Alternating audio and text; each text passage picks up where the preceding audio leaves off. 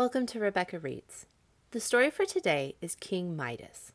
It's a pretty long story, so I've broken it up into two parts. Today will be part 1. This version is written by Nathaniel Hawthorne and found in his collection of stories called A Wonder Book for Girls and Boys. Nathaniel Hawthorne was an American novelist that lived in Massachusetts in the 1800s. He enjoyed the Greek myths, but felt they were told so coldly and were no fun at all.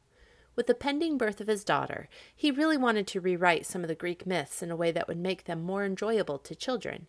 So he wrote a collection of 6 stories, all in a little less than 2 months. The book was an instant success. Don't forget to stay after the story for this week's poem. And now for part 1 of King Midas. Once upon a time, there lived a very rich man, and a king besides, whose name was Midas. And he had a little daughter whom nobody but myself ever heard of, and whose name I either never knew or have entirely forgotten. So, because I love odd names for little girls, I choose to call her Marigold. This King Midas was fonder of gold than of anything else in the world. He valued his royal crown chiefly because it was composed of that precious metal. If he loved anything better or half so well, it was the one little maiden who played so merrily around her father's footstool. But the more Midas loved his daughter, the more did he desire and seek for wealth. He thought, foolish man, that the best thing he could possibly do for this dear child would be to bequeath her the immensest pile of yellow, glistening coin that had ever been heaped together since the world was made. Thus he gave all his thoughts and all his time to this one purpose. If ever he happened to gaze for an instant at the gold-tinted clouds of sunset, he wished that they were real gold, but that they could be squeezed safely into his strong box. When little Marigold ran to meet him with a bunch of buttercups and dandelions, he used to say, "Pooh-pooh, child. If these flowers were as golden as they look, they would be worth the plucking." And yet, in his earlier days, before he was so entirely possessed of this insane desire for riches, King Midas had shown a great taste for flowers. He had planted a garden in which grew the biggest and beautifulest and sweetest roses that any mortal ever saw or smelt. These roses were still growing in the garden, as large, as lovely, and as fragrant as when Midas used to pass whole hours in gazing at them and inhaling their perfume. But now, if he looked at them at all, it was only to calculate how much the garden would be worth if each of the innumerable rose petals were a thin plate of gold. And though he once was fond of music, in spite of an idle story about his ears, which were said to resemble those of a donkey, the only music for poor Midas now was the chink of one coin against another. At length, as people always grow more and more foolish, unless they take care to grow wiser and wiser, Midas had got to be so exceedingly unreasonable that he could scarcely bear to see or touch any object that was not gold. He made it his custom, therefore, to pass a large portion of every day in a dark and dreary apartment underground at the basement of his palace. It was here that he kept his wealth. To this dismal hole, for it was little better than a dungeon, Midas betook himself whenever he wanted to be particularly happy. Here, after carefully locking the door, he would take a bag of gold coin, or a gold cup as big as a washbowl, or a heavy golden bar, or a peck measure of gold dust, and bring them from the obscure corners of the room into the one bright and narrow sunbeam that fell from the dungeon-like window. He valued the sunbeam for no other reason but that his treasure would not shine without its help. And then he would reckon over the coins in the bag, toss up the bar and catch it as it came down, sift the gold dust through his fingers, look at the funny image of his own face as reflected in the burnished circumference of the cup, and whisper to himself, "O Midas, rich King Midas, what a happy man art thou!" But it was laughable to see how the image of his face kept grinning at him out of the polished surface of the cup. It seemed to be aware of his foolish behavior and to have a naughty inclination to make fun of him. Midas called himself a happy man, but felt that he was not yet quite as happy as he might be. The very tip-top of enjoyment would never be reached unless the whole world were to become his treasure room and be filled with yellow metal which should be all his own. Now, I need hardly remind such wise little people as you are that in the old times, when King Midas was alive, a great many things came to pass which we should consider wonderful if they were to happen in our own day and country. And, on the other hand, a great many things take place nowadays, which seem not only wonderful to us, but at which the people of old times would have stared their eyes out. On the whole, I regard our own times as the strangest of the two. But, however that may be, I must go on with my story. Midas was enjoying himself in his treasure room one day, as usual, when he perceived a shadow fall over the heaps of gold. And looking suddenly up, what should he behold but the figure of a stranger, standing in the bright and narrow sunbeam. It was a young man with a cheerful and ruddy face. Whether it was that the imagination of King Midas threw a yellow tinge over everything, or whatever the cause might be, he could not help fancying that the smile with which the stranger regarded him had a kind of golden radiance in it. Certainly, although his figure intercepted the sunshine, there was now a brighter gleam upon all the piled-up treasures than before.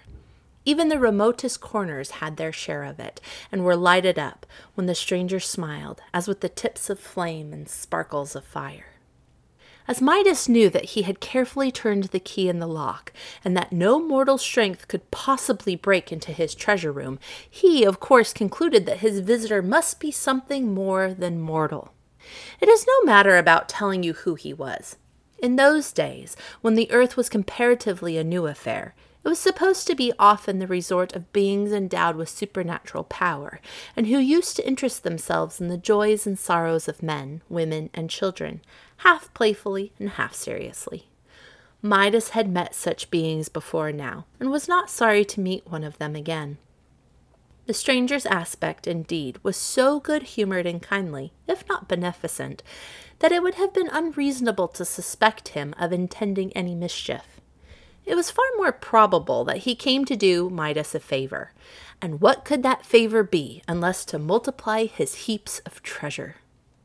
The stranger gazed about the room, and when his lustrous smile had glistened upon all the golden objects that were there, he turned again to Midas. "You are a wealthy man, friend Midas," he observed.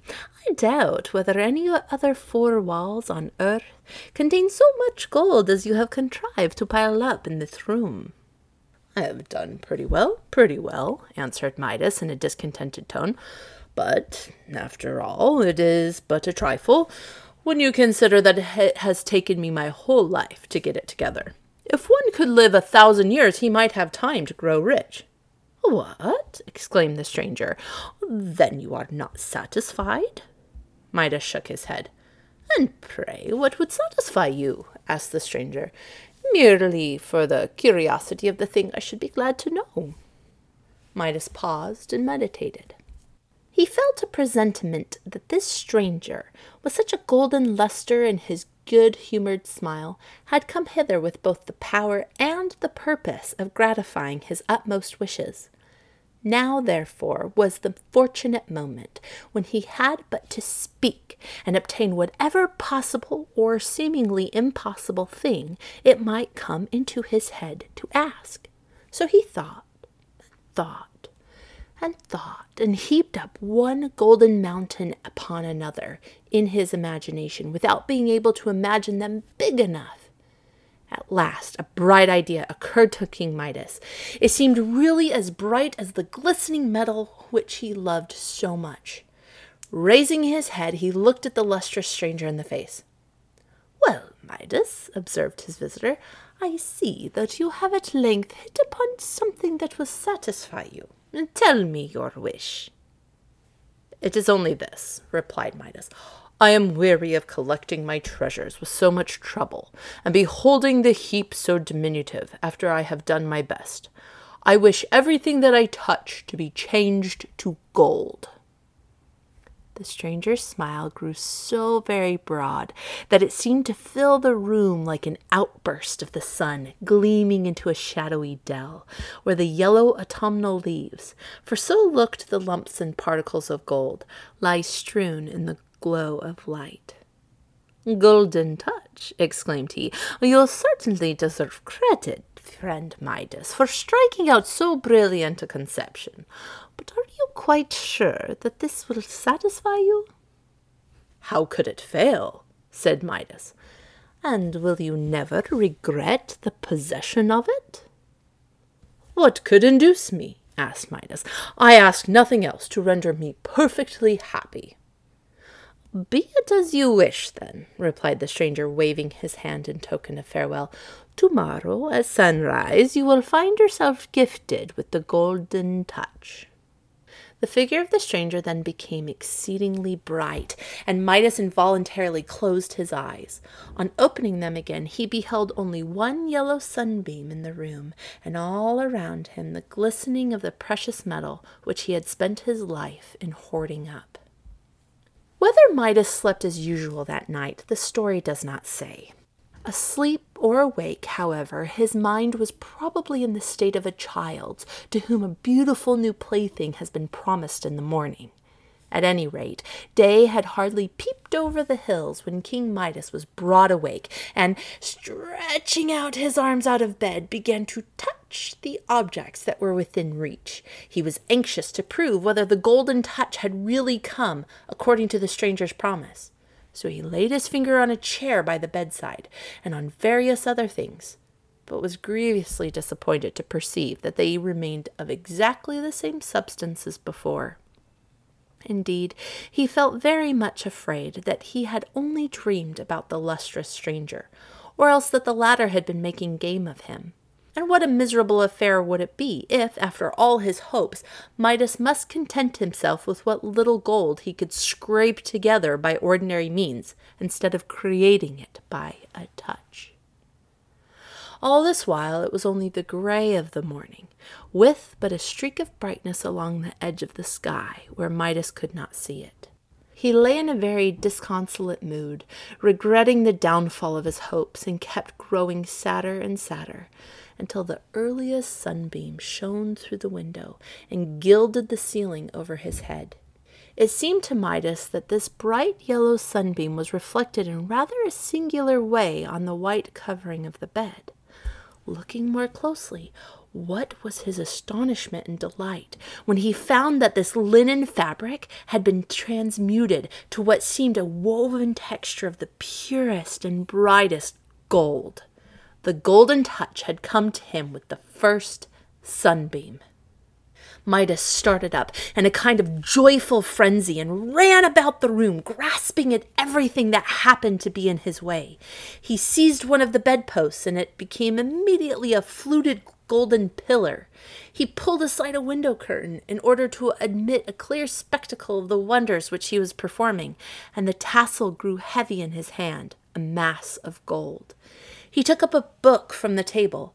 At his first touch it assumed the appearance of such a splendidly bound and gilt-edged volume as one often meets with nowadays.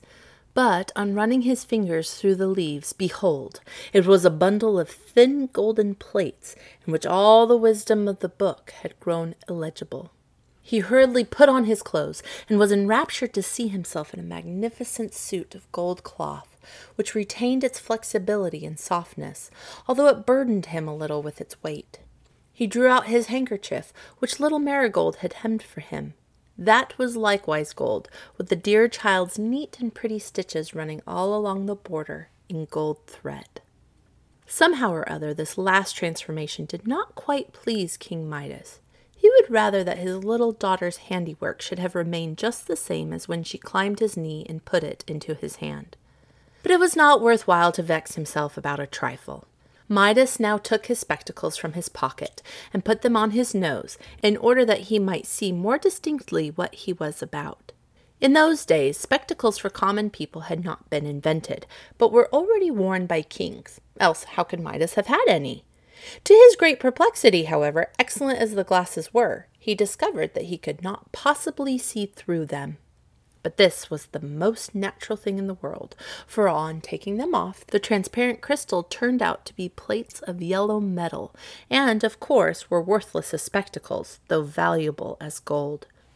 It struck Midas as rather inconvenient that, with all his wealth, he could never again be rich enough to own a pair of serviceable spectacles. "It is no great matter, nevertheless," he said to himself very philosophically. "We cannot expect any great good without its being accompanied with some small inconvenience. The golden touch is worth the sacrifice of a pair of spectacles at least, if not of one's very eyesight. My own eyes will serve for ordinary purposes, and little Marigold will soon be old enough to read to me." Wise King Midas was so exalted by his good fortune that the palace seemed not sufficiently spacious to contain him. He therefore went downstairs and smiled on observing that the balustrade of the staircase became a bar of burnished gold as his hand passed over it in his descent. He lifted the door latch. It was brass only a moment ago, but golden when his fingers quitted it, and emerged into the garden. Here, as it happened, he found a great number of beautiful roses in bloom, and others in all the stages of lovely bud and blossom. Very delicious was their fragrance in the morning breeze. Their delicate blush was one of the fairest sights in the world. So gentle, so modest, and so full of sweet tranquillity did these roses seem to be. But Midas knew a way to make them far more precious, according to his way of thinking, than roses had ever been before. So he took great pains in going from bush to bush, and exercised his magic touch most indefatigably, until every individual flower and bud, and even the worms at the heart of some of them, were changed to gold. By the time this good work was completed, King Midas was summoned to breakfast, and, as the morning air had given him an excellent appetite, he made haste back to the palace. Thank you for listening to the first part of King Midas. Was Midas wise or foolish to ask for the gift of the golden touch? Do you think he will have any problems with the gift? Do you think he will really be happy being able to turn everything he touches into gold? Would you want that gift? Today's poem is Fairy Song by John Keats. It reads, "Shed no tear, oh shed no tear, the flower will bloom another year. Weep no more, oh weep no more, young buds sleep in the root's white core. Dry your eyes, oh dry your eyes, for I was taught in paradise to ease my breast of melodies. Shed no tear. Overhead, look, overhead, 'mong the blossoms white and red. Look up, I flutter now on this flush pomegranate bough. See me, 'tis this silvery bell ever cures the good man's ill. Shed no tear, oh shed no tear, the flowers will bloom another year. Adieu, adieu, I fly adieu, I vanish in the heavens blue. Adieu, adieu." That is another episode of Rebecca Reads. Feel free to leave me any comments or email me at rebeccareadspodcast@gmail.com. You can also send me a message on my Facebook page. Make sure to subscribe so you don't miss a single episode. Keep reading, and I'll see you next week for another episode of Rebecca Reads.